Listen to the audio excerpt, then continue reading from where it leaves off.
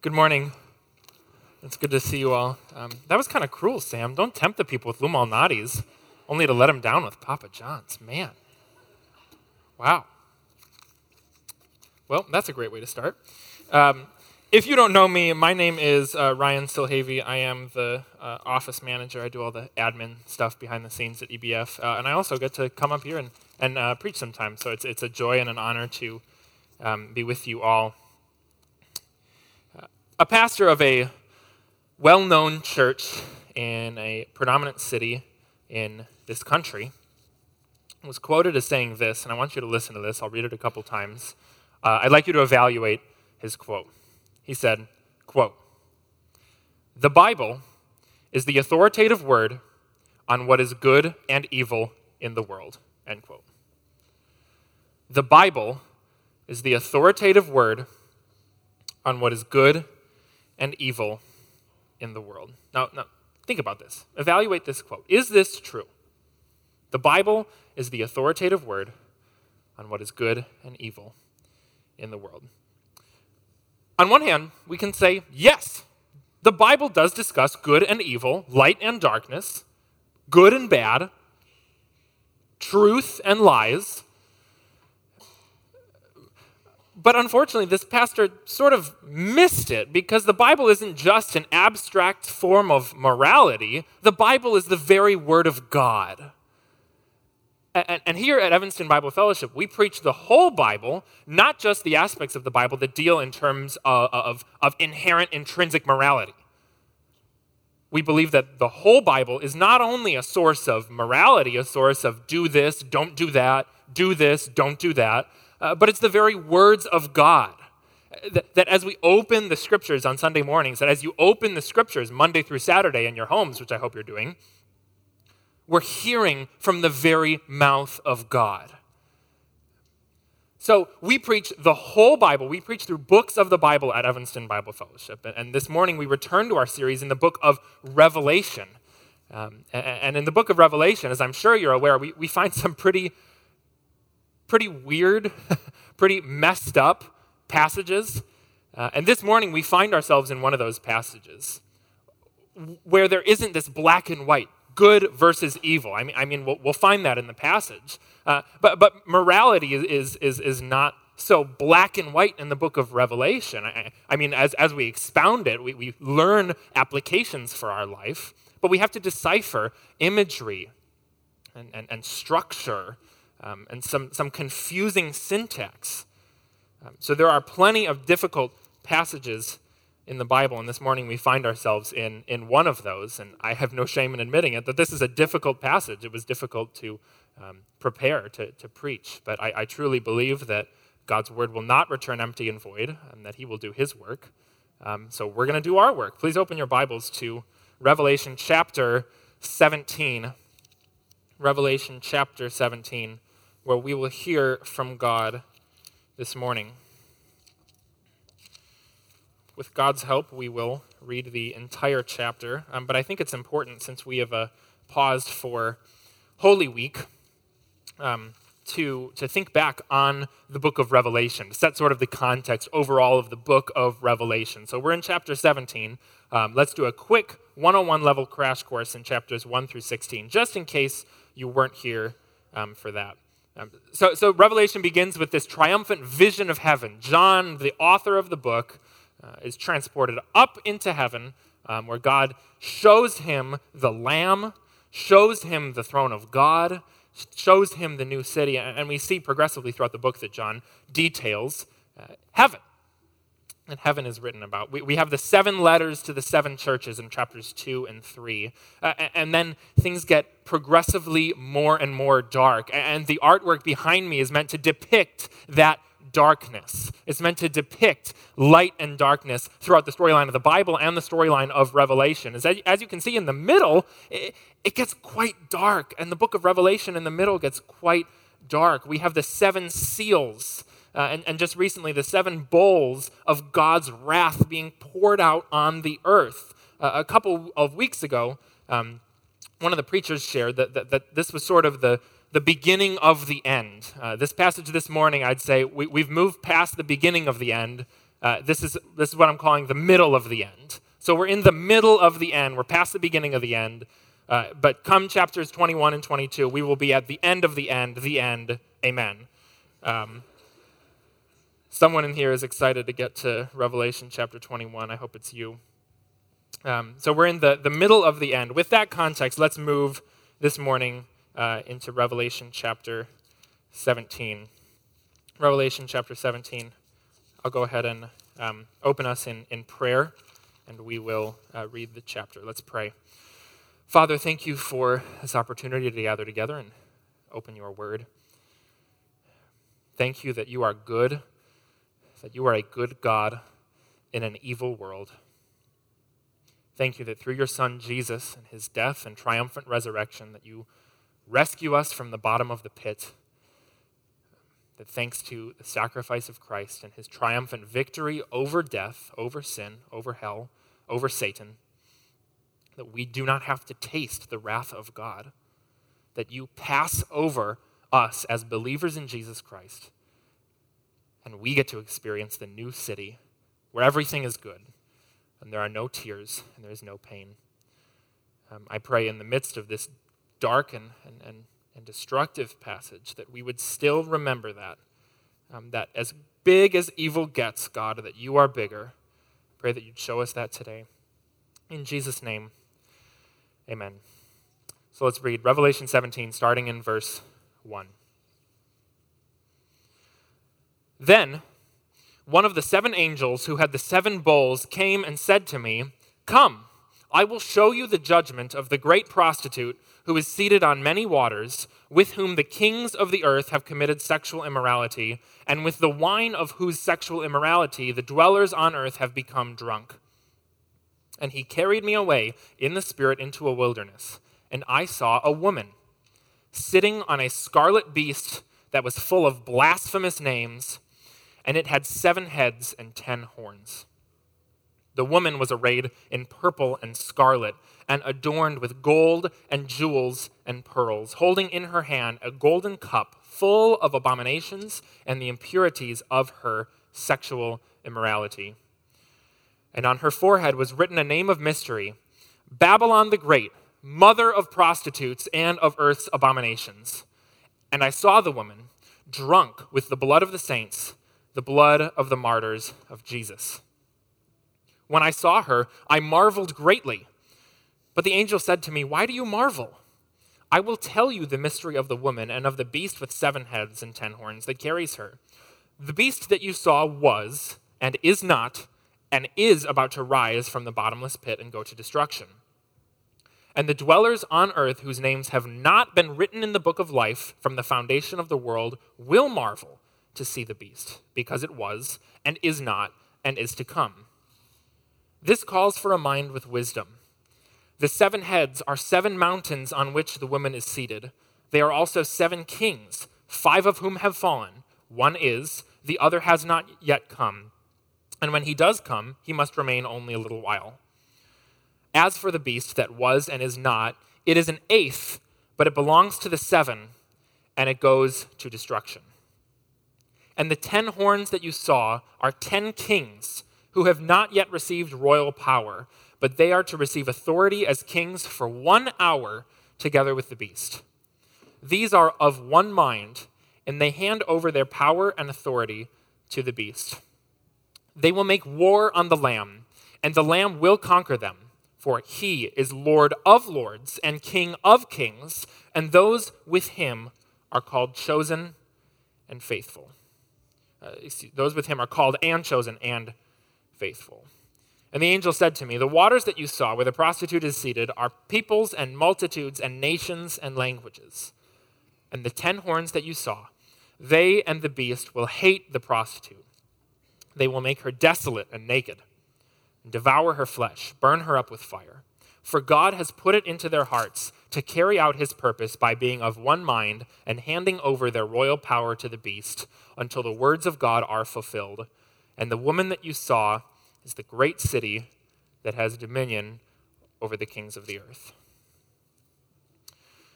Well, this passage, Revelation 17, begins a larger section that goes from Revelation 17 to 19, chapter 17 through 19, and it deals with this prostitute named Babylon. This prostitute named Babylon. And what's important to recognize is that we've seen Babylon. We've seen little glimpses of this woman, of this figure, and of the destruction that follows earlier in the book of Revelation. Revelation 14:8, in fact, says, "Another angel, a second, followed, saying, 'Fallen, fallen is Babylon the Great, she who made all nations drink the wine of the passion of her sexual immorality.'" You see a little glimpse. The angel arrives saying, "Fallen is Babylon the Great, she, the prostitute, who made all nations drink the wine of the passion of her sexual immorality." Additionally, in the previous chapter, at the tail end of chapter 16, the seventh angel, starting in verse 17, the seventh angel poured out his bowl into the air, and a loud voice came out of the temple from the throne saying, "It is done." There were flashes of lightning, rumblings, peals of thunder. Verse 19, "The great city was split into 3 parts, and the cities of the nations fell, and God remembered Babylon the Great, to make her drain the cup of the wine of the fury of his wrath." So we see little glimpses in chapter 14 and chapter 16. And what's important to recognize is this is indicative of the larger structure of the book of Revelation. There's a lot of simultaneous parallel layers happening at once. So we see in the midst of the 7th bowls, Babylon is introduced. We see in the midst of the 7 angels earlier in chapter 14, Babylon is introduced. We have these sort of stacks, these stria of parallelism on top of one another that are running throughout the book of Revelation. So what's important to decipher is this isn't just a narrative that goes from point A to point B, without stopping. We have to pass go and collect $200 a few times. We have to sort of circle back around and catch where we're at and where that has been picked up earlier. Do you see what I'm saying? So these stacks of parallel structure, these stacks of parallelism, is evident in this passage in the ways that Babylon is introduced earlier. Coming to our passage this morning in Revelation 17, I'd like to break it into 3 sections, and if you like taking notes, you can write these down. First is the vision, second, the reaction, and third, the result. So just breaking the passage down, we're going to walk through verse by verse, the vision, the reaction, and the result. Let's start with the vision. Look again at verse 1. "Then one of the 7 angels who had the 7 bowls came and said to me, 'Come, I will show you the judgment of the great prostitute who is seated on many waters.'" So right away in verse 1, we see that sort of that parallelism, that structure. John's already reaching back and saying, remember that those angels that had the 7 bowls? One of them came up and said, "Come, I'll show you the judgment of the great prostitute who is seated on many waters." Verse 2, "With whom the kings of the earth have committed sexual immorality, and with the wine of whose sexual immorality the dwellers on earth have become drunk." And here's where I want to go with this verse. Sexual immorality has consequences. Sexual immorality has consequences. You may think that your sin is in private, but we read in this passage that the whole earth, that very rulers of kingdoms on this earth have become drunk with the wine of sexual immorality. Sin has consequences. And see, what's interesting about this passage is it's not just talking about sexual immorality. It is talking about sexual immorality, but it's also talking about a broader context. If I had to write a book right now, I'd write a book called Yes and I deal with all of the theological questions that can be answered with this answer. Yes and ... Is this talking about sexual immorality? Yes, it's also talking about sin more in general. Many times in the Bible, sexual immorality is likened to spiritual infidelity in general. In fact, in the book of Hosea in the Old Testament, the nation of Israel, God's chosen people, are said to have committed adultery against God. Committed adultery against God. In essence, slept with Babylon the prostitute instead of with Almighty God. And it's not just talking about sexual sin, but spiritual infidelity. You see, our God is a jealous Father. Just as it's right for all of you spouses to be jealous spouses. God created you as a married person to be intimate and have fidelity with your spouse, with no one else. So too, God is a jealous Father. And when we turn and worship idols, that produces the wrath of God. And praise God that wrath of God does not fall on us as believers of Jesus Christ, but is passed over us onto Jesus. But you have to see in this passage, yes, John's talking about sexual immorality. Yes, sexual immorality has consequences. No, it is not private. No, it is not personal. Yes, you should stop doing it. But it's also talking about sin in general. All sin is infidelity. All sin is adultery against God. For just as we are bonded with God through Christ, so all idolatry is breaking that bond, breaking that covenant, turning away from our loving Father and pursuing darkness. So this passage is talking about sexual sin, yes, but sin more broadly. And sin has consequences. Sin has consequences. You see it in verse 2.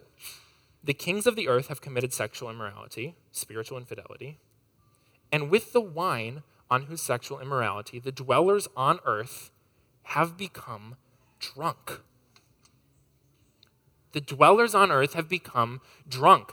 The consequence of sin is this sort of delirious, hazy attitude, this delirious atmosphere where we don't see God clearly. Our sin has consequences. In the Old Testament, this passage is picking up on a lot of themes in the Old Testament. You don't have to turn there, but I'll read to you a short passage from the book of Jeremiah 51, verse 7. Jeremiah 51, it picks up on this theme. Babylon was a golden cup in the Lord's hand, making all the earth drunken. The nations drank of her wine, therefore the nations went mad. So just as we drink of the wine of Babylon, we drink of the wine of spiritual infidelity, of sexual immorality, of idolatry in general, and we become drunk. In that sense, the title of the classic movie from several years ago is accurate. It is a mad, mad, mad, mad world. We have become drunk with the wine of Babylon the prostitute.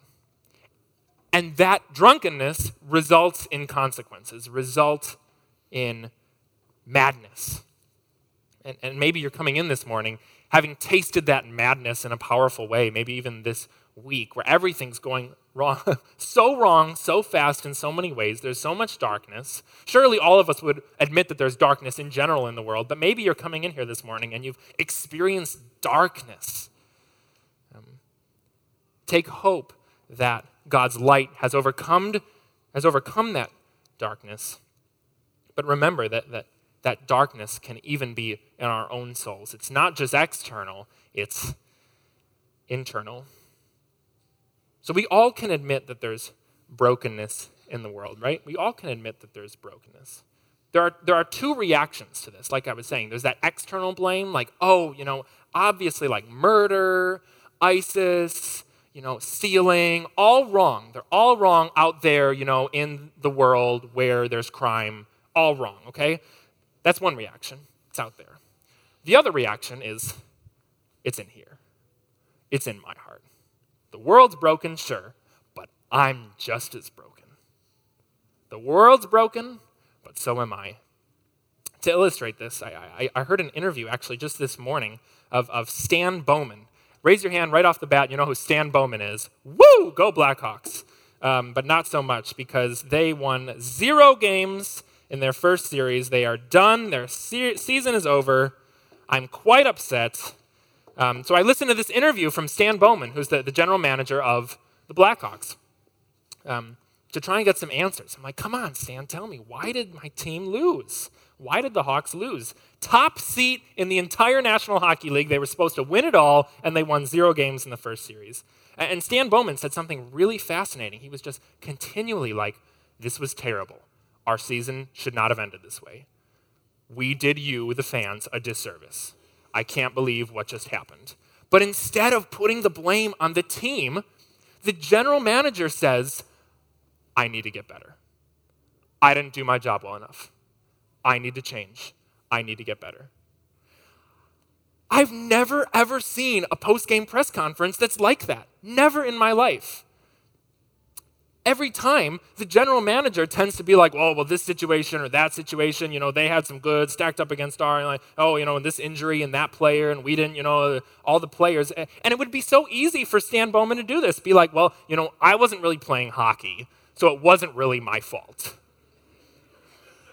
I wear a suit, I'm up in the press box, I'm drinking champagne, or sparkling grape juice if you rather, excuse me. It would be easy for Stan Bowman to be like, no, it's them. It's the hockey players. It's the Blackhawks. I'm just sort of the administrator. But no, he's like, this season should not have ended this way, and it's my fault. The team was broken, but so was he. And he admitted it and said he has to change.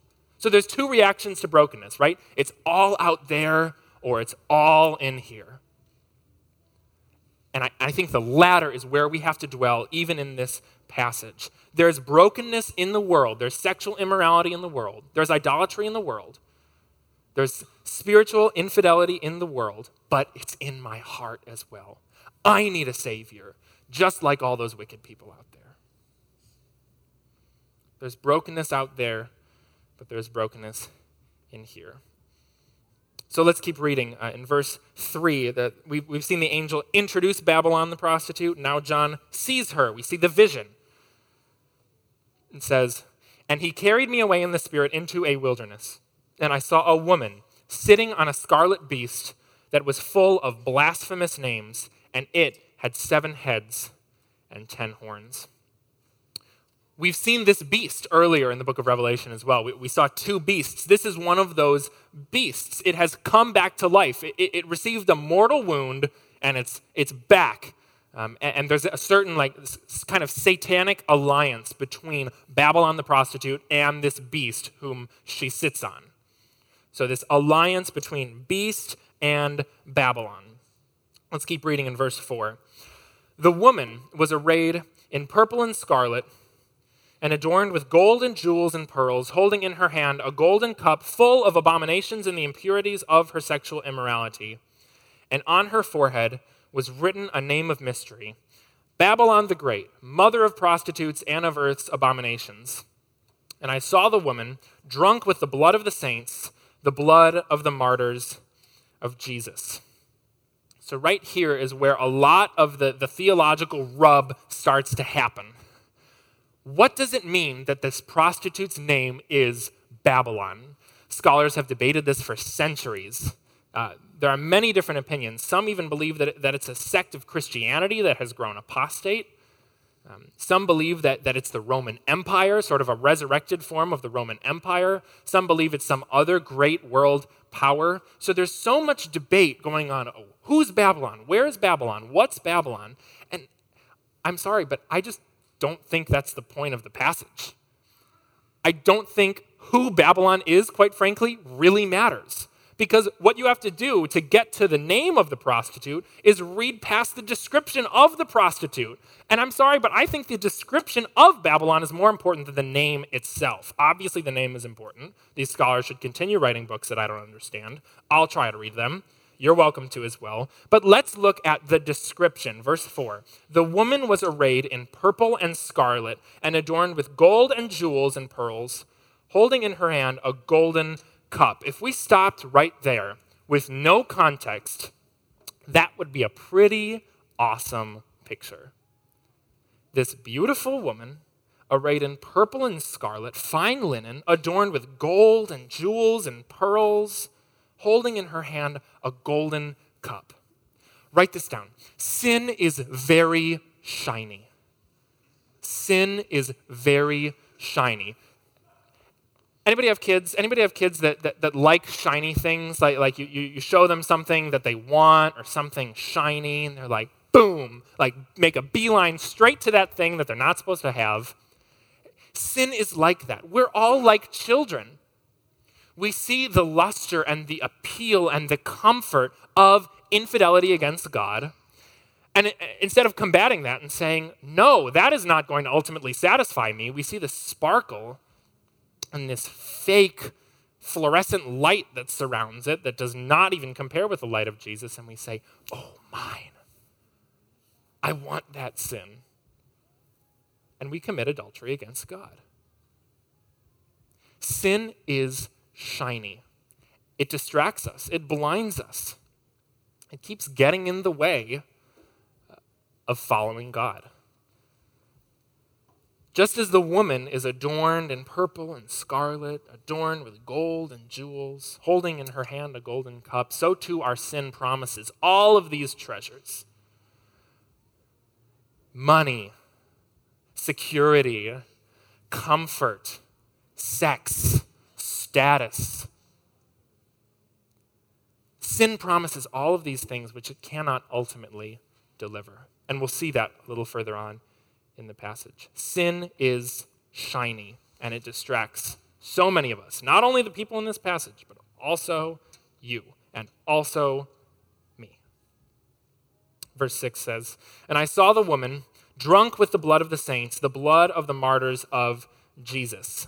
Now it starts to get a little weird. All right, so we see this beautiful woman with all these expensive jewels, and she's drinking the blood of the saints, the blood of the martyrs. And we can all admit that we would not want to drink that, but ultimately that's what sin is. It promises this amazing glass of something that we want, and we end up drinking blood. It does not satisfy. In fact, it only leaves us more thirsty. Here at Evanston Bible Fellowship, we believe that worship is a continuous action. Worship is not limited to this space. It is not limited to Sunday mornings. And if worship is a continuous action, that means at any given time of your life, you are you're doing one of two things. And I know binaries make people angry, and I know we're all about nonconformity. You're either doing one of two things. You're worshiping God or you're worshiping not God.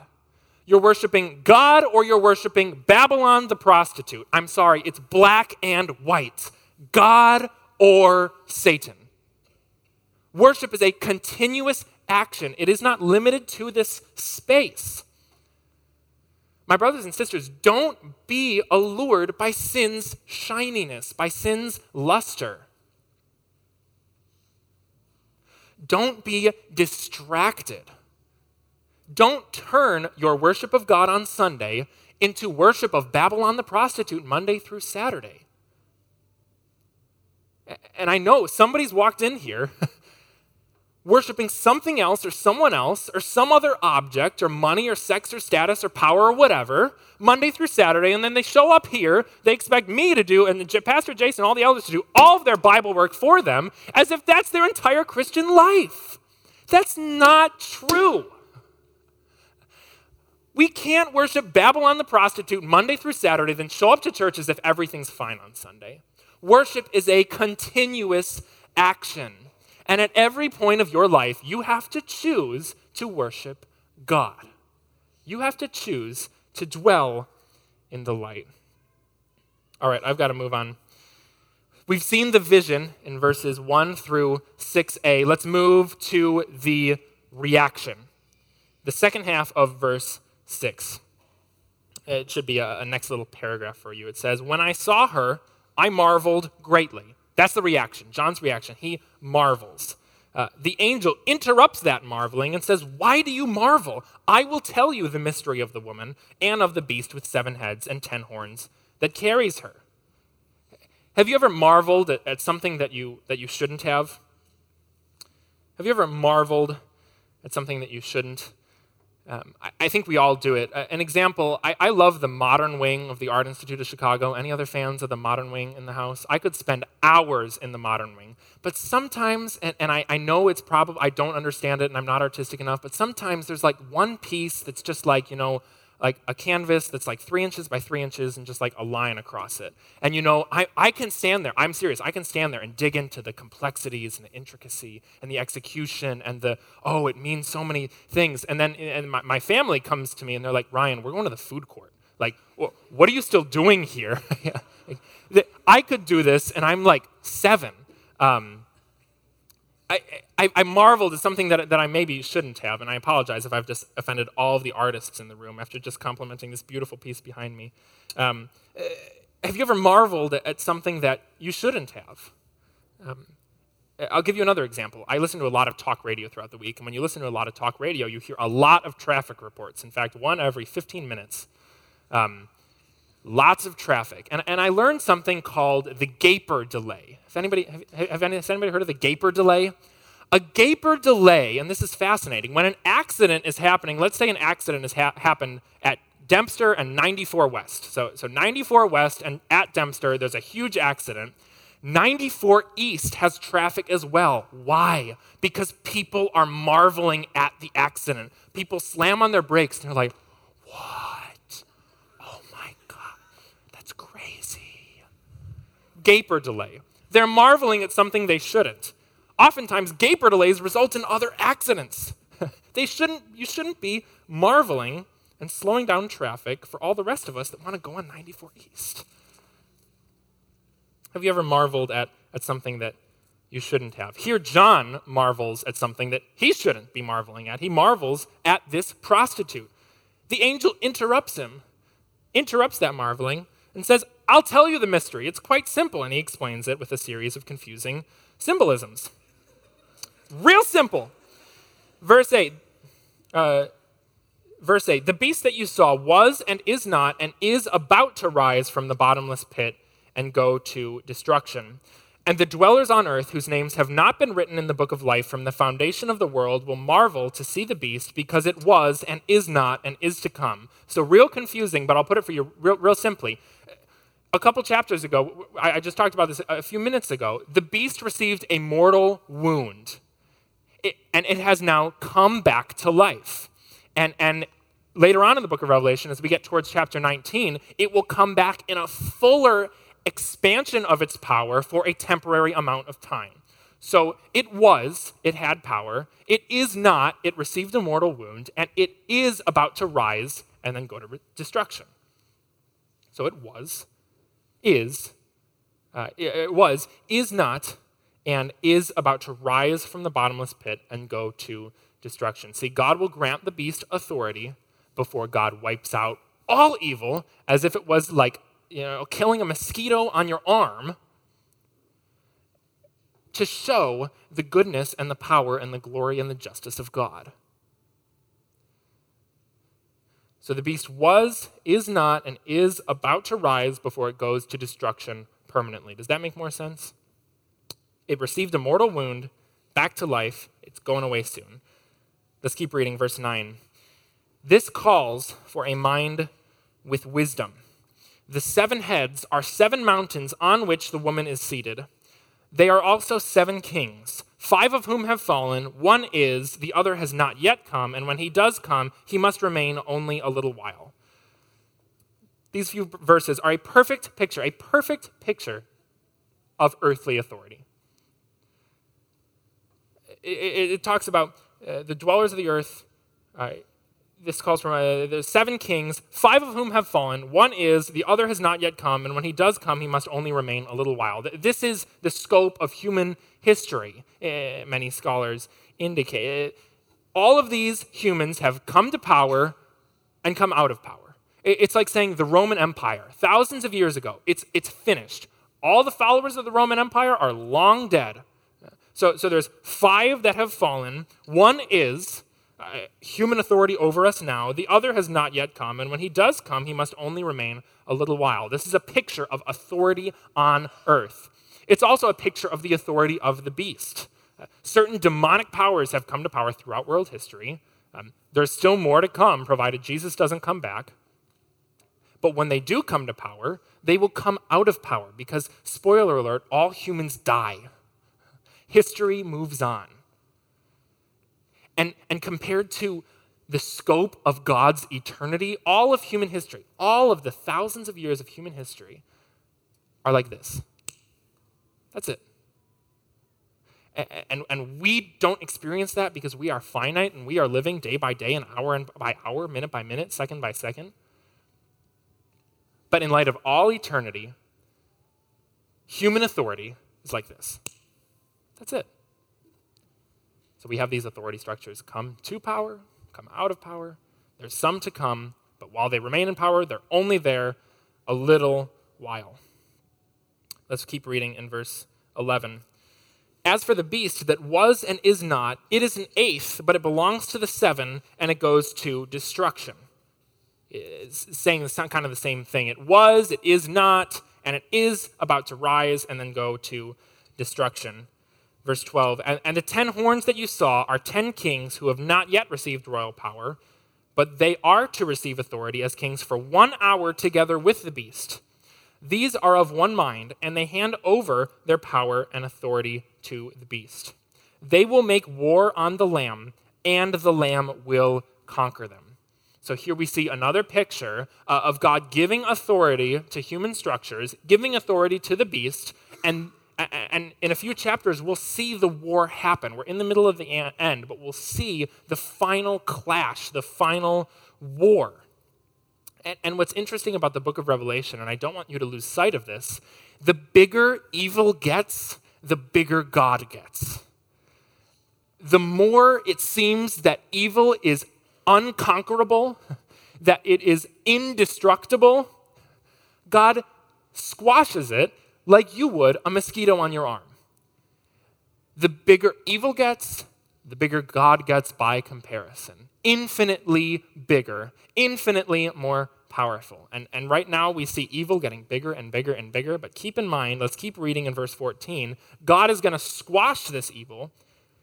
They will make war on the Lamb, and the Lamb will conquer them. For he's not just a Lord, he's the Lord of lords. He's not just an earthly king, he's the King of all the kings. And those with him, you, believers in Jesus Christ, are called and chosen and faithful. Called, chosen, and faithful. We're all called as believers in Jesus Christ. We're all chosen as believers in Jesus Christ. But are you faithful? Are you faithful? Are you living in faithfulness, in fidelity to God only? Or are you unfaithful? Are you an unfaithful spouse to your heavenly Father? Believers in Jesus Christ are called and are chosen and should be faithful. Are you faithful? So we have the vision, the reaction, and now the result. Let's read verse 15. And the angel said to me, the waters that you saw where the prostitute is seated are peoples and multitudes and nations and languages. And the 10 horns that you saw, they and the beast will hate the prostitute. They will make her desolate and naked and devour her flesh and burn her up with fire. For God has put it into their hearts to carry out his purpose by being of one mind and handing over their royal power to the beast until the words of God are fulfilled. So this alliance between beast and prostitute has now been broken. The beast and human authority teams up and devour the prostitute. They make her desolate and naked. They burn her and devour her flesh. And here's my point. If you idolize, if you commit unfaithfulness against God, if you idolize, you will demonize. If you idolize, you will demonize. If you spend a lot of time with Babylon the prostitute, eventually you will hate the very things that you're doing. If you idolize your spouse, if you treat your spouse like their God, you'll eventually hate your spouse. Same with your kids. Same with your job. Same with anything else or anyone else. Same with financial security. You'll hate money. If you idolize, you will demonize. These people that were spending time sleeping with Babylon the prostitute eventually devour her flesh and burn her with fire. If you idolize, you will demonize. The satanic alliance is broken, and the prostitute has been defeated. And keep in mind who's doing this in verse 17. For God has put it into their hearts to carry out his purpose by being of one mind and handing over their royal power to the beast. Verse 18, and the woman that you saw is the great city that has dominion over the kings of the earth. Again, many scholars get into what does it mean to be the great city, and in fact, that verse actually leads into the next week. So I'm going to table that there and let Pastor John tackle that issue next week, because it's a good lead-in, because again, we're in a larger section of the book of Revelation from chapter 17 to 19.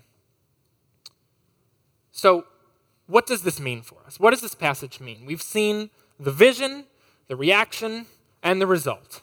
The vision of the prostitute, the marveling reaction which the angel interrupts, and the result. Alliance is broken, prostitute is devoured.